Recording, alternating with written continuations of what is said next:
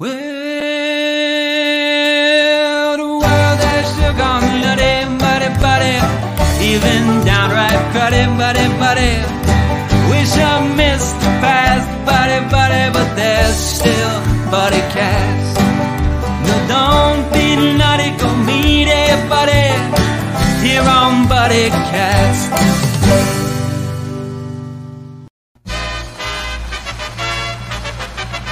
Ladies and gentlemen, please welcome the founder and host of BuddyCast, Nick Sorensen.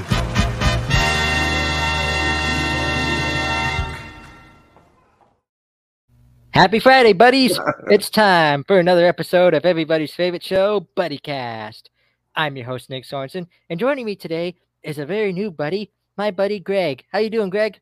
Good. Hey, buddy. Hey, Nick. Thank you for having. I only go where I'm invited, so thanks for the invitation. Hey, thanks for joining us. We always love it when a new buddy comes on the show, you know, because you're not a guest on this show. You're a buddy. Thanks, buddy. Yes. So, buddy, I got to start by asking, you're a voiceover actor. What led you into voiceover acting to begin with? Take us to the beginning of your career. My history goes back to theater, and a number of wonderful series of fortunate events led me to explore. I've always believed in voice-driven characters, and I've always been sort of intrigued by the way people sound compared to the way they look. I always try to guess how someone's going to, since I was little. Try to guess how someone's going to sound before I engage them in conversation and find out if I was right. Strangers. I used to ride on the bus with my mom, and that was my thing that I would do while we were riding.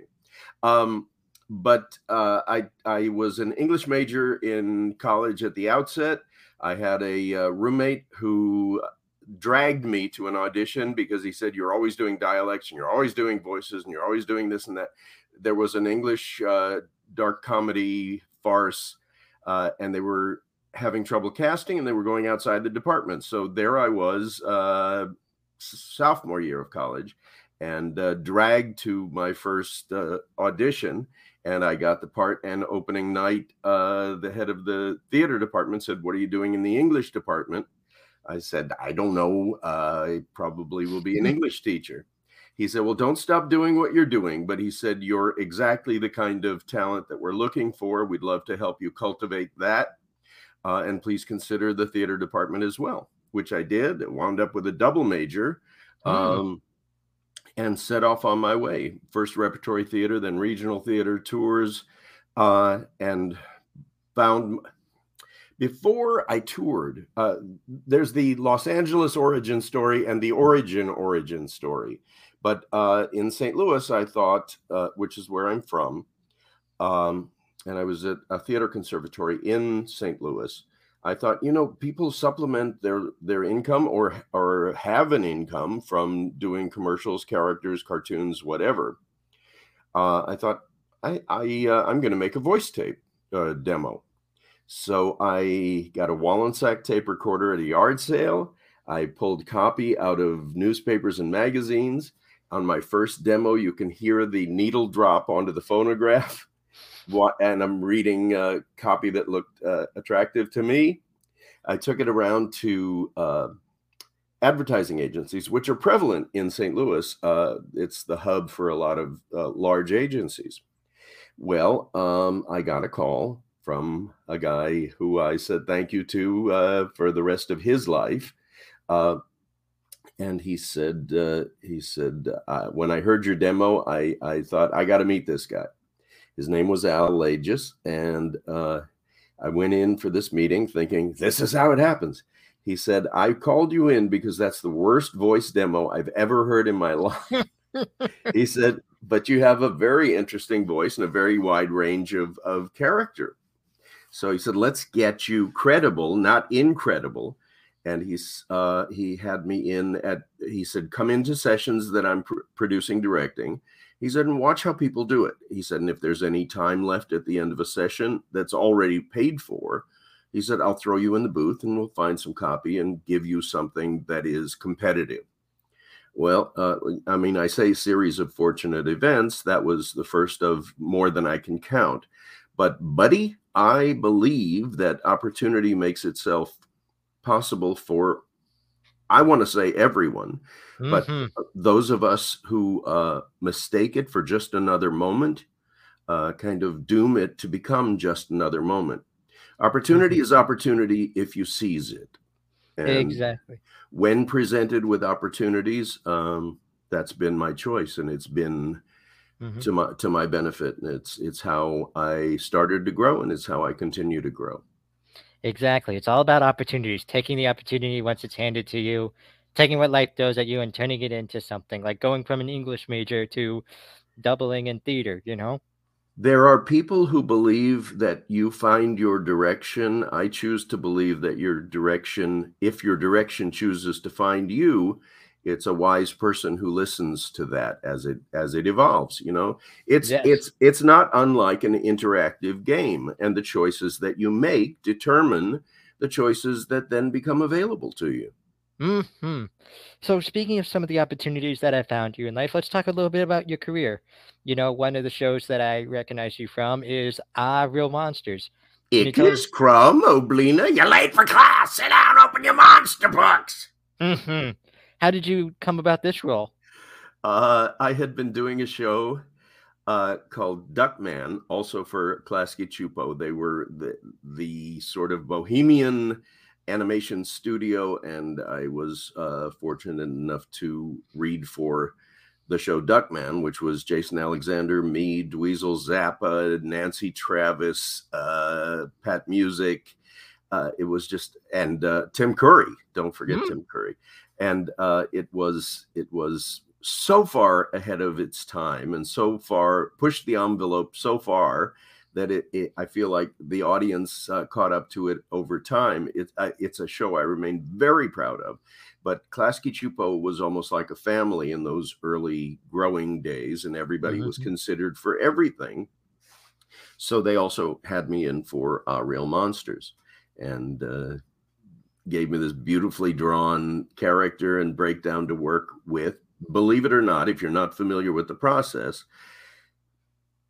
the voice actor is the last in and the first out and gets a disproportionate amount of the glory. But writers slave over breakdowns for animated characters just as they do for on-camera characters. And I work in on-camera as well. So I'm one who can make that comparison. So my feeling is it's detective work, and you take what the writer has slaved over, what the animator has, slaved over for days, nights, who knows how long.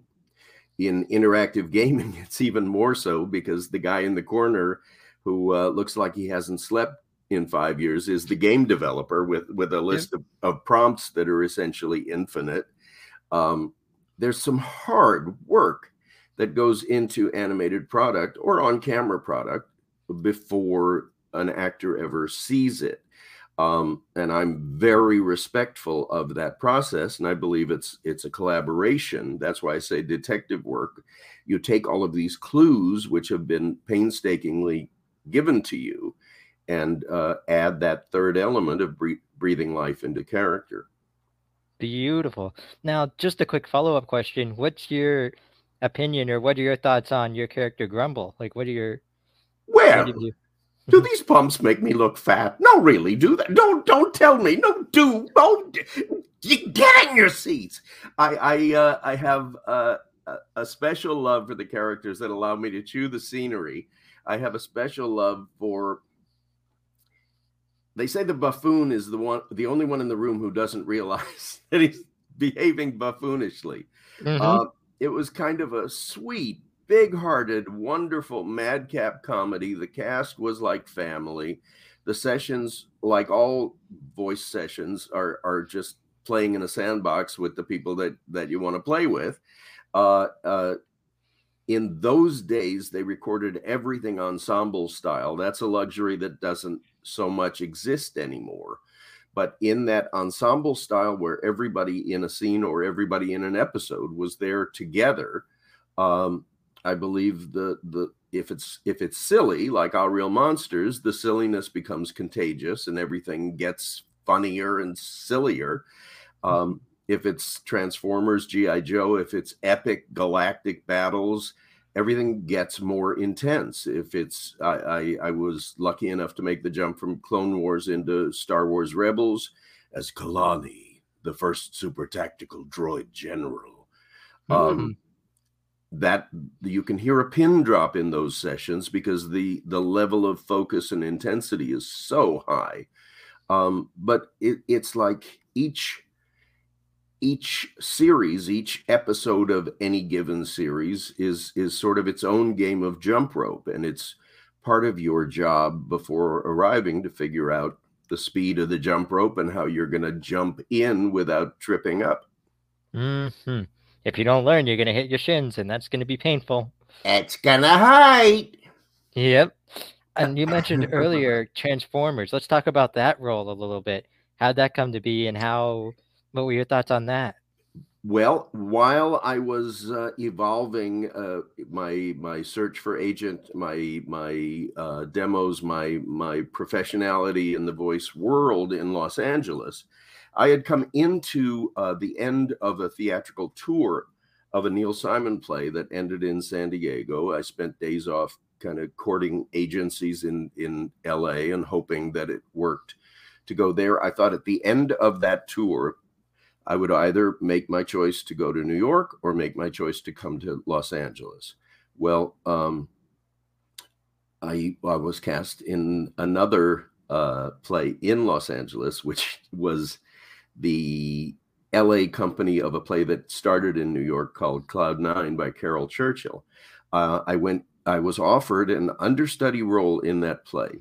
And I thought, no one will ever see me. I'll never go on. It is really worth my time. I love being on stage. I love the theater. I'm doing it. Well, the night came when one of the two people I was covering was unable to go on, and I had a half an hour to get ready. I went into adrenaline overload just at the excitement of it. It went exceedingly well. And I had been seen in that role by two prominent people. One was Wally Burr, who was the director of Transformers. One was Gordon Hunt, who was doing all of the voice direction at Hanna-Barbera in those days. That understudy, I spoke to opportunities.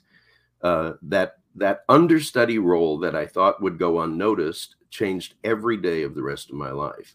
Wally, who I had already had a relationship with professionally, doing a show called The Littles, which he had me in for through my first agent, said, I had no idea how much more you did than what I thought you did. I'm embarking on a gigantic project of Transformers and G.I. Joe. I'm keeping you in mind for everything. Gordon Hunt said, if you're as versatile as what we just saw on stage, we should know about you at Hanna-Barbera. And me, who can be polite to my own detriment, at my own expense. I thought in that moment, time froze. And I thought, if I say thank you, he'll forget this encounter by the time he gets to his car. Instead, I said, well, you've had my voice demo for a few months. If you can move me from the bottom of the pile to the top of the pile, of course, I'd love to be doing what you're doing. He said, oh, man, you got a lot of nerve, don't you? And I said, normally, no, but if this is an opportunity, I'm not letting it go by unnoticed. He loved it. He had me in the following week, introduced me as what he imagined, and it turned out to be as one of the new kids. And he told the story, and he said he totally busted me, and I totally loved it, and I want you to welcome him. Within 2 weeks of that guest starring role, he had me back for what was at that time the New Jetsons as Curly Quasar, and I had a blind date with Judy Jetson. The episode still airs. He called me into his side of the booth. There's safety glass that separates the actors from the producers and directors and writers. And he said, I'm seating you next to Mel Blanc. He said, I'm doing this intentionally. I want you to know that you are where you belong. And wow. I could have died happy that day, in the presence of my childhood hero, my lifetime hero, voice-wise. I didn't die, and that's great too, because there was many more pleasures to come after that. But that happened in my real life, and I'll never, ever, ever forget it or take it for granted. All because of that one opportunity that could have easily been passed up, that someone else passed up on, someone else, whether, for whatever reason, whether it be medical or whether it be just because of like, hey, I just don't want to go on. It was mechanical. It was mechanical. It was a car breakdown. Oh. I had nothing to do with it. Nothing to do with it at all, as you're throwing the spark plugs in behind the wall. I had nothing to do with it. But it leads to such an opportunity. Like you said, you never know when those opportunities are going to come, present themselves, even in something that you think is just this minor thing. Like, I'm just doing this play. Like you said, no one's even going to care or notice. There are 2 big-time producers in the audience who have their eyes just on you, are just focused on you, and think, there's our guy right there. It turned out just that way. And that's why you need to do your homework when there's time to do your homework. Yes. When it's time to be ready, you better be ready. That's a luxury. We all, the hardest part of painting a room is the prep. The hardest part of anything is the preparation. And in the case of voiceover and voice acting, the 2 cornerstones are acting chops, acting skills, and improvisational skills, so that you can stay in the moment, so that you can stay adaptable and not stay so rehearsed that you're not spontaneous as well. One other voice I want to ask you about is the voice of Odie. How much fun do you? Wow! How much fun do you have doing that voice, and how did you find that role? Well, that's a sample of how much fun it is. Yes. You know what? Your show is all about buddies. Garfield and Odie. It's a buddy comedy. Yes. One of the buddies doesn't have the luxury of English, so he emotes and barks and slurps and gnaws and chews and gets kicked off tables. But it's a buddy comedy, and they're kind of lost without each other. Not to make it too philosophically deep, but it's a buddy comedy. It is. Duckman and Cornfed is a buddy comedy. The 2 of them complement and play off each other like Hope and Crosby or Abbott and Costello. I was just about to say Abbott and Costello.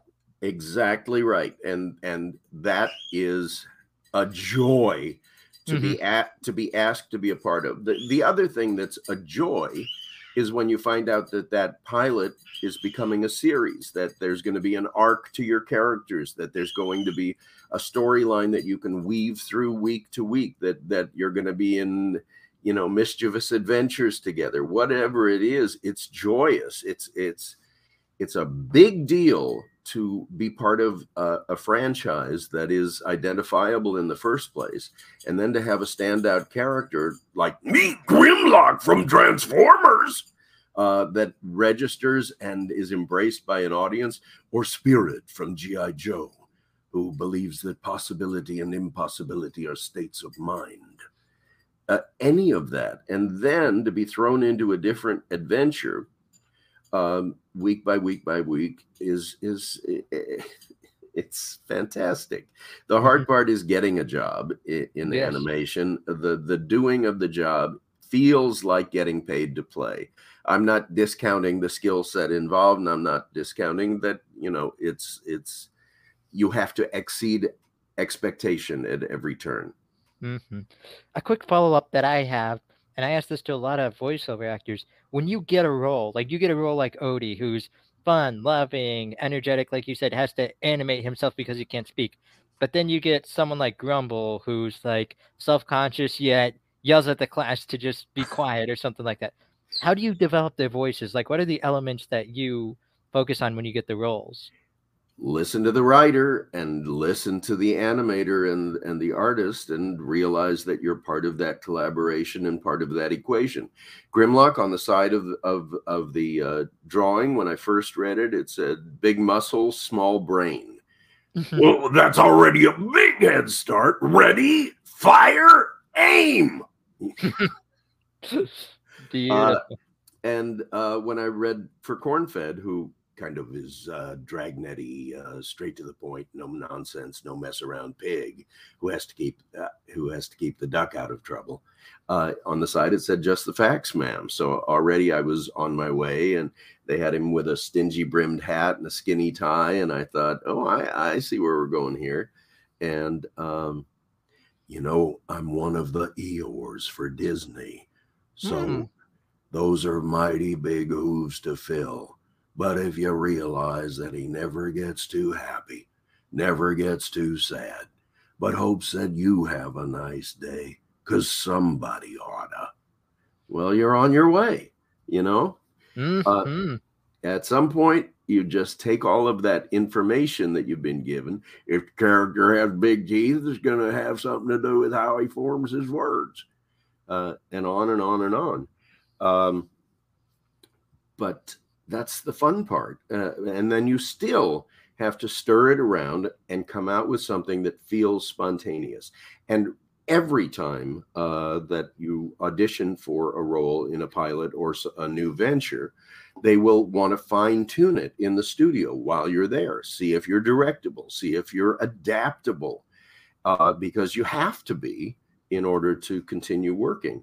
Those are things. So you can't be so locked down that you can't be free to just play with it as you're asked to play. Great advice and great pointers. You have to be listening. Now, one other question I got a few more questions for you if you don't mind. But No one worries.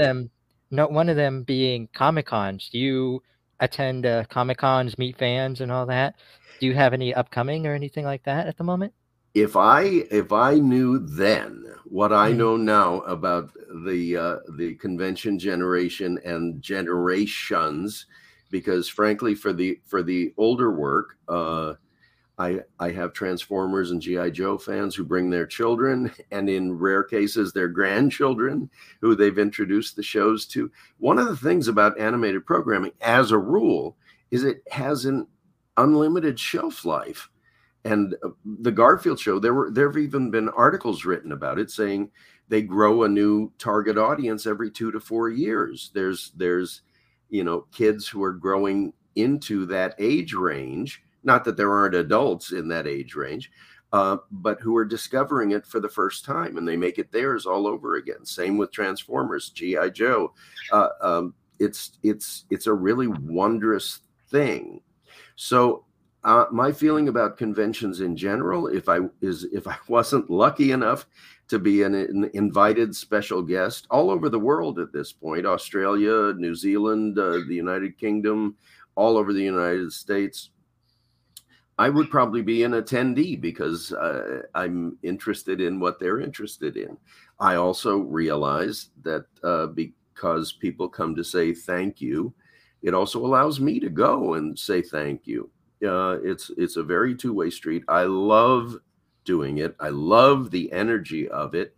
And I really love anyone who's passionate about anything positive, because the generation I worry about is the one that clings to the word whatever. Whatever doesn't really get anybody anywhere. No. But if you've got a display case with all of if you've got one set of Transformers that are unwrapped and played with till they're broken, and another set that are part of many museums at people's homes that I've been shown photos of because it's a point of pride for the people who do it, I think that's awesome. I think it's really, truly wonderful. I do the next known. I was going to be at WonderCon, which is in April. I'm definitely going to be at JoeCon, which is a G.I. Joe centric convention in Augusta, Georgia. I think it's either June or July. Just finished Pensacon in Pensacola, Florida. Traditionally, every year I've been part of the cartoon voice panel at San Diego Comic-Con, which is kind of the mother of them all. But whether they're huge, like San Diego, Pensacon was huge, or small, like TFCon, which I just did last weekend, and all Mhm. Transformers. They all have their own dynamic and their own personality, and I really love them all for different reasons. But yes, it's a phenomenon that I was unfamiliar with early in my career. Now I'm wonderfully familiar with it. Mhm. And there are people like voice chasers on the web behind the voice actors. There are online places that have made voice actors, given us a celebrity that didn't really previously exist. It was much more kind of anonymous than it is now. Mhm. It's great.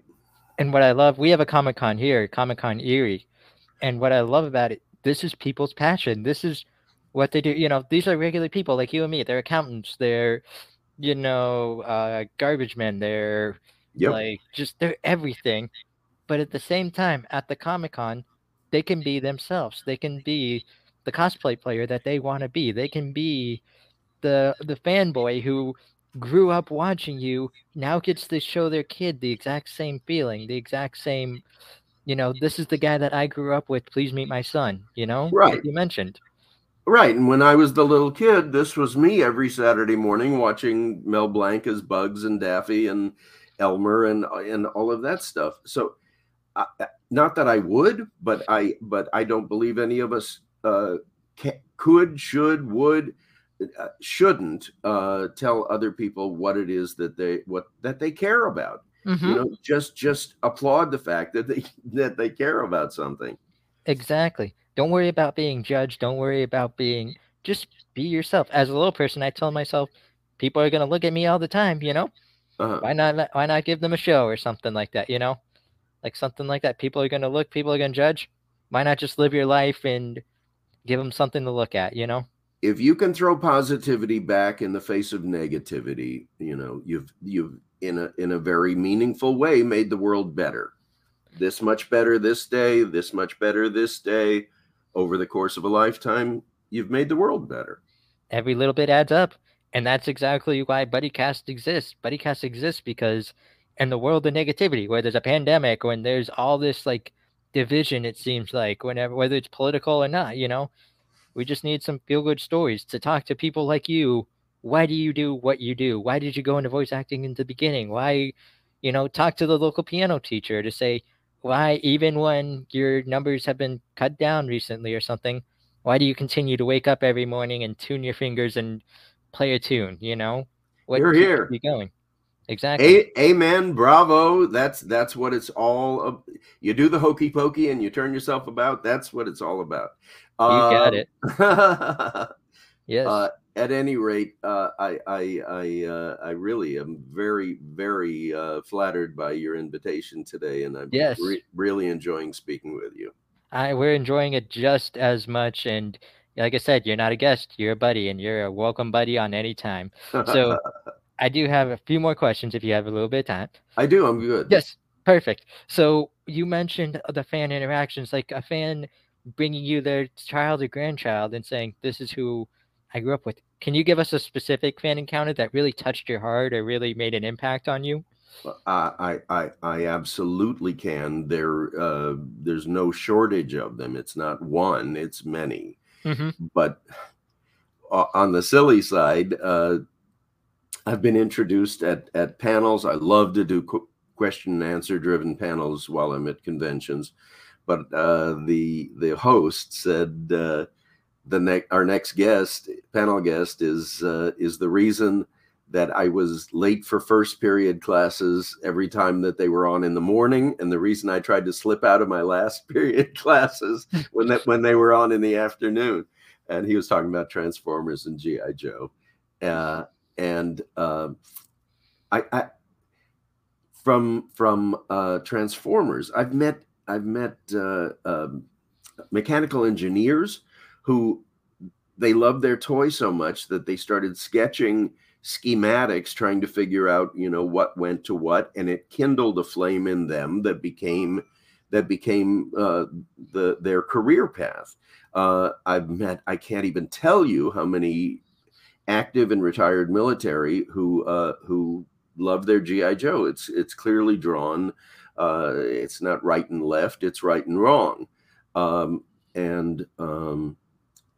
I've met a lot of wheelchair-bound people who sort of clung to Transformers and GI Joe as their shows, and it got them through some hard times. And everybody is totally heartfelt about these things. Well, that's nothing I can know in a studio in Los Angeles doing the work that I'm doing. But it's so gratifying to hear about it somewhere down the line. It's not unlike, a teacher, elementary school, where someone will come back as an adult and thank them for something they didn't even know they did. It's about sort of lighting some kind of match and hoping it catches in someone, that someone wants to carry that flame and let it grow and become something. None of even the new cars that say they can see around the next curve, they can't really see around the next curve. None of us know what comes next. So just be prepared to do what comes next, and then do what comes after that and after that. And don't be afraid to let your direction find you, as long as it's in a positive direction. And I must say, I'm very inspired and impressed that because of one TV show, there are mechanics out there. Because of this one TV character, someone decided to risk their own lives for their country, because that's what their hero did growing up. They'd make the ultimate sacrifice just because that's what their hero did, and they want to be like their hero. We're on the same ripple of the same pond. I couldn't agree more. Now, before I ask my final two questions, we have a question from the audience, which is, have you made up your own characters, and could you give us a sample of them? Maybe do a little freestyle for us? You know what? It depends on where it comes from. If I'm doing a heady character who's coming out of the middle of my head, I can feel him coming out of the middle of my head. If I add a little nasality to that, then I'm thinking like, a mouse or a rodent of some sort, or a squirrel even. As I move down into my throat, I start to get a little tougher guy. If he's from Ireland, he's a tough guy who keeps his mouth tight while he talks, because you don't want anyone to get a word in edgewise. So the tighter you keep your mouth, the more likely you're not to get interrupted. If I move down into my chest, I start to get into spirituality and spiritual characters and older, wiser characters who've been through a lifetime of experience and now want to share it. As I move further down, I start to get down into Eeyore Cornfetti territory. There's only so many directions you can go, and most of them are slower. But who's to say you couldn't be fast? I guess you could be fast and be low and fast, be low and inside. Now I'm a baseball player. Low and inside. That's my game, pal. Where would you say Grumble would be in that range? Where would you say, like... Oh, he's all three, don't you know? Yes, sit down. We have much to discuss, including the scaring of humans, one of my favorite topics. And Halloween is coming. That makes it even better. Ickis Crom Oblin, are you listening? That is awesome. Truly, truly awesome. Thank you for that. Yeah. And now, buddy, I have a question that is brought to you by our buddy Jonas Kane from #Positivity. He wants to know, in your own words, what does it mean to be someone's buddy? In my own words, it means having someone's back. It means creating an environment within which that person is able and encouraged to be themselves, whoever and whatever that is. It's acceptance, it's big laughs, and it's meaningful conversations. It's what everybody deserves, and sadly, not everybody gets. Beautiful answer. And the final question we have for you today is what we call the Ultimate Buddy Cast Buddy Question. You ready for this one? Sure, fire away. For anybody out there who wants to be an actor or voice actor, what is your advice to them? My advice is what the advice that was given to me as a senior in theater conservatory, having done Shakespeare and every other style of theater, kind of theater, comedies, tragedies, a little bit of everything, immersed in theater acting and everything related to that. He said to me, if no one can talk you out, he said, I'm sorry, he worded it better than that. He said, if anyone can talk you out of doing this as your career, let them, because there's a lot of rejection involved and there's a lot of difficult times involved where someone with steady work may have steady income. You may not. If no one can talk you out of doing this as your career, then good luck to you. You will be tested. I'm still tested.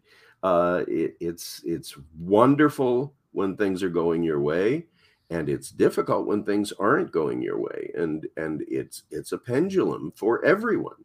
And you need to be able to fill the time that's not active, and you need to be able to stay afloat and stay energetic for the times that are active. It's a wonderful field for those who are up to not being talked out of it. Love the advice. Love it. Well, buddy, thank you so much for being a buddy here on BuddyCast. Like I said, you're not a guest, you're a buddy. All right. And first off, stick around afterwards. We'll chat for a minute. But I have one favor to ask you before we end out the show today. And that's, please, whatever you do today, whatever you do this weekend, whatever you do this month, this year, just do me a favor. Go be someone's buddy. I will be happy to do that favor. Awesome. For all my buddies out there, this is my buddy Greg. Please check out his work. You can find it almost anywhere, especially if you love cartoons. I'm your host, Nick Sorensen, and we'll catch you next time here on everybody's favorite show, BuddyCast. Well, the days are going fast, buddy, we've got to make them last, buddy, before they've all gone past, buddy, tune in to BuddyCast. But don't feel none, go make it, buddy, here on BuddyCast. Hey buddies, you thinking of starting your own podcast? Why not use Anchor? It's the easiest way to make a podcast, and here's why. First off, it's free.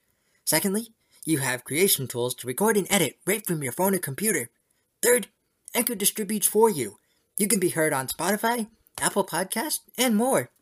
Fourth, make money with no minimum listenership. And finally, you have everything you need for a podcast all in one place. So what are you waiting for?